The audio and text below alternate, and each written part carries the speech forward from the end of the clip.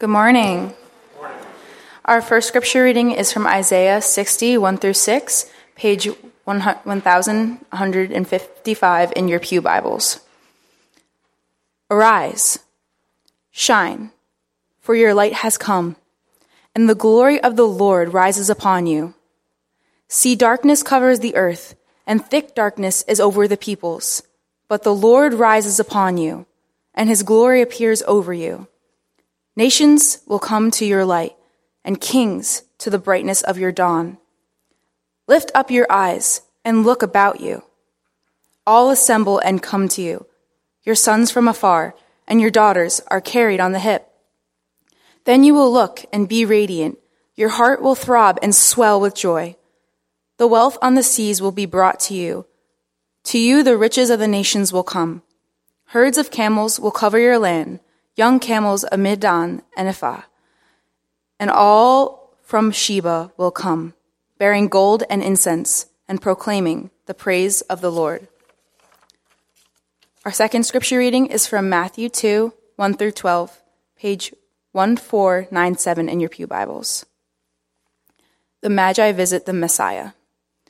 After Jesus was born in Bethlehem in Judah, during the time of the king Herod, Magi from the east came to Jerusalem and asked, "Where is the one who has come and has been born King of Jews? We saw his star when it rose and have come to worship him." When King Herod heard this, he was disturbed, and all Jerusalem with him. When he had called together all the people's chief priests and teachers of the law, he asked them where the Messiah was to be born. "In Bethlehem in Judah," they replied, "for this is what the prophet has written. But you, Bethlehem, in the land of Judah, are by no means least among the rulers of Judah. For out of you will come a ruler who will shepherd my people Israel." Then Herod called the Magi secretly and found out from them the exact time the star had appeared. He sent them to Bethlehem and said, "Go and search carefully for the child. As soon as you find him, report to me so that I too may go and worship him." After they had heard the king, they went on their way, and the star they had seen when it rose went ahead of them until it stopped over the place where the child was. When they saw the star, they were overjoyed. On coming to the house, they saw the child with his mother Mary, and they bowed down and worshipped him. Then they opened their treasures and presented him with gifts of gold, frankincense, and myrrh. And having been warned in dream not to go back to Herod, they returned to their country by another route. The word of the Lord.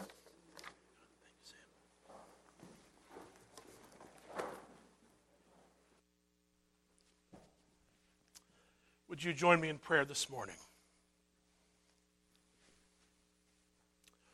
God, open our hearts to receive all that you would give us today. Open our ears to hear you. Open our eyes to see you at work around us. God, may we leave this place ready and willing to do your will. We pray in Christ's name. Amen.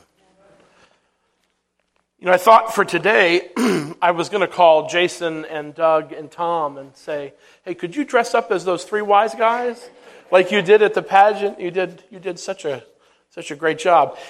Today we celebrate Epiphany. Now, Epiphany, if we're going to get liturgically technical, was on Friday. But churches can celebrate it on the Sunday closest to Epiphany. And Epiphany being the culmination of the 12 days of Christmas. And we think of this story of the Magi who come from the east to worship Jesus. And the earliest church interpreters have understood this story in this way. That now, when Christ has come, the message is for all the people in the whole world. And so you have these Gentile, non-Yahweh worshiping people who come to find Jesus to worship him. The scripture that Sam read for us from Isaiah and from Matthew, Isaiah with this prophetic foretelling of what would happen in the Messiah, and it coming to realization here in Matthew. These rulers who come from the east and travel to Bethlehem to worship Jesus. Now, Magi in the ancient world were sort of something that maybe today we would understand as a mix between an astronomer and an astrologer.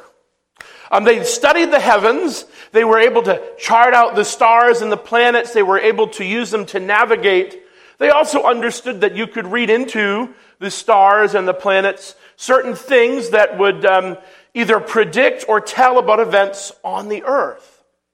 And so, as they were studying this, they saw this anomaly, this star that settles over Bethlehem, and so they decide to go and to find what this is all about. They understood that sort of these planetary disruptions, something out of the ordinary, signaled something happening on earth that was important. The word epiphany, do you know what that word means? It means a revealing, a revelation, a manifestation, but not just any old manifestation or understanding. It's not, finally I decided what I'm going to make for dinner tonight. That's not really an epiphany. An epiphany is something of incredible magnitude and importance. And so we understand that these magi, these sort of quasi-scientist rulers from the east have this epiphany. The star portends something significant, indeed something world-changing.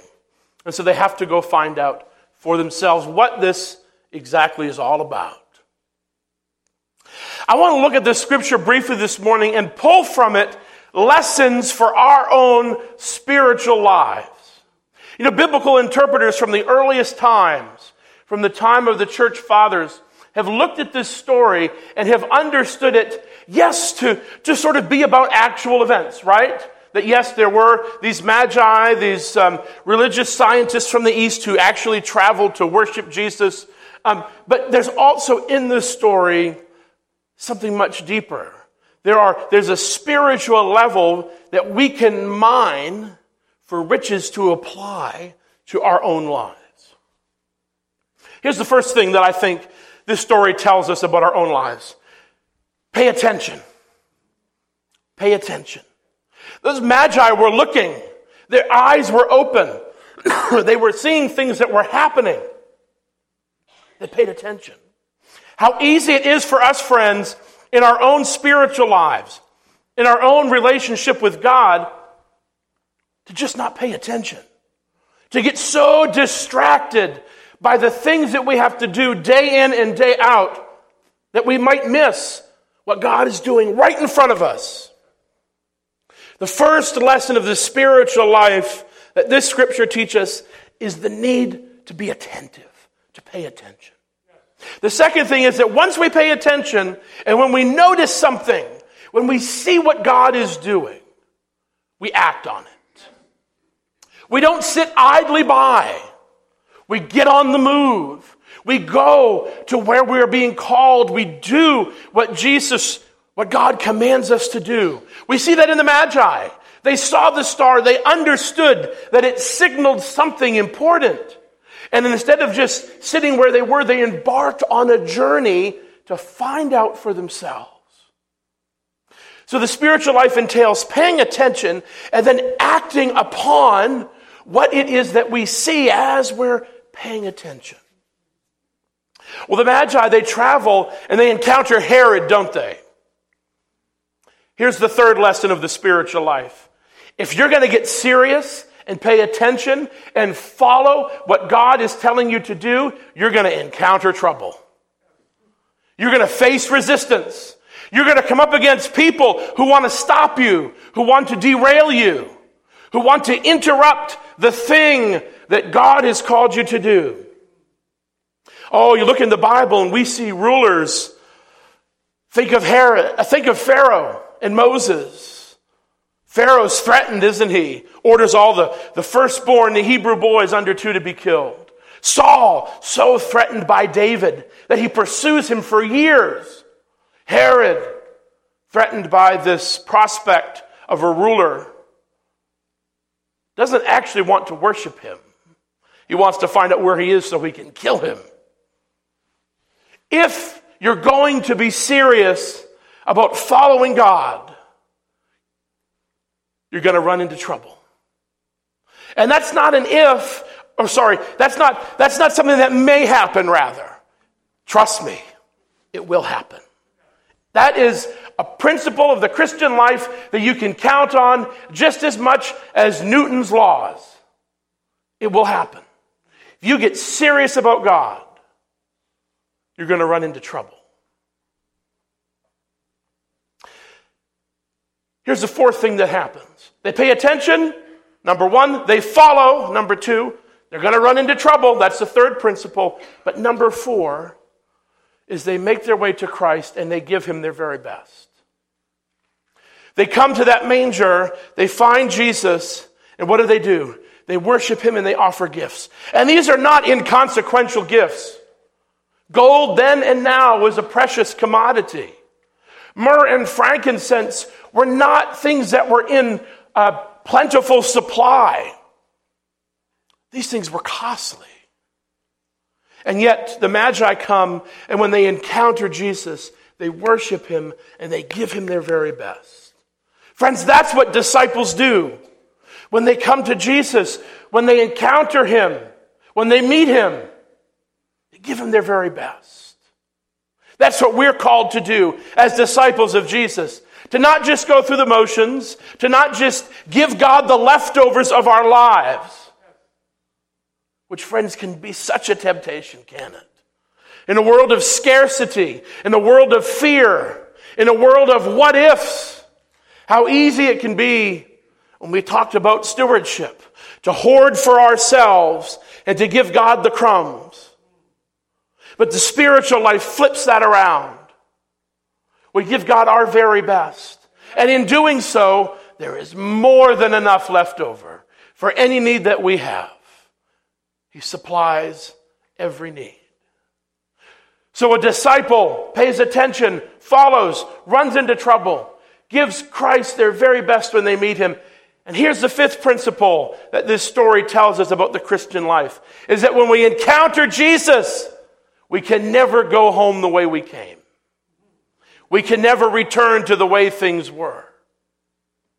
The Magi, after coming to Jesus, the very last verse that Sam read for us, Matthew 2, verse 12, it says, they returned home by another way. Friends, a transformative encounter with Jesus upends everything. You can't go back to the way things were. We see that principle all through Scripture of people who have an encounter with Jesus, and it changes everything. They can't go back the way they came. They can't go home by the same road. Everything has changed. Friends, on this Sunday, when we think about these mysterious figures from the East who come to worship Jesus, they teach us so much about our own spiritual lives and the rhythms of what it means to follow Jesus. Pay attention, friends. Ask the Holy Spirit to work in you and through you so you're not distracted by the cares of this world to such a degree that you miss what God is doing right in front of you. The big things, be it anomalies, stars in heaven, or the small things. Big or small, God wants to work through it to impact your life and those around you. Pay attention. Have the courage, the God-enabled courage and boldness to follow through with the thing that you have discovered. Be prepared for trouble on the way. You will encounter it. Just as in Jesus' day, in our day, there is no shortage of Herods who may say that they want to know about this Jesus, but they have every ill intention. We underestimate to our own peril the reality of evil in our world. Paul says we don't wrestle against flesh and blood, but against principalities and powers and rulers in this present darkness. To deny that there is a real spiritual battle going on that we can't see, is to tread upon dangerous ground. It's real, friends. And instead of helping that, which so often we can do, the devil will leave you alone if you're doing nothing. What does he care? When you actually get serious and you pay attention, you start to follow, you run into trouble. You'll meet a Herod along the way, or 2 or 10 or 50. Persevere all the way to Jesus. When you encounter Jesus, give him your very best. Worship him without abandon. Offer him your life. You'll be transformed. Things will never, ever be the same. You won't be able to go back the way you came. Amen.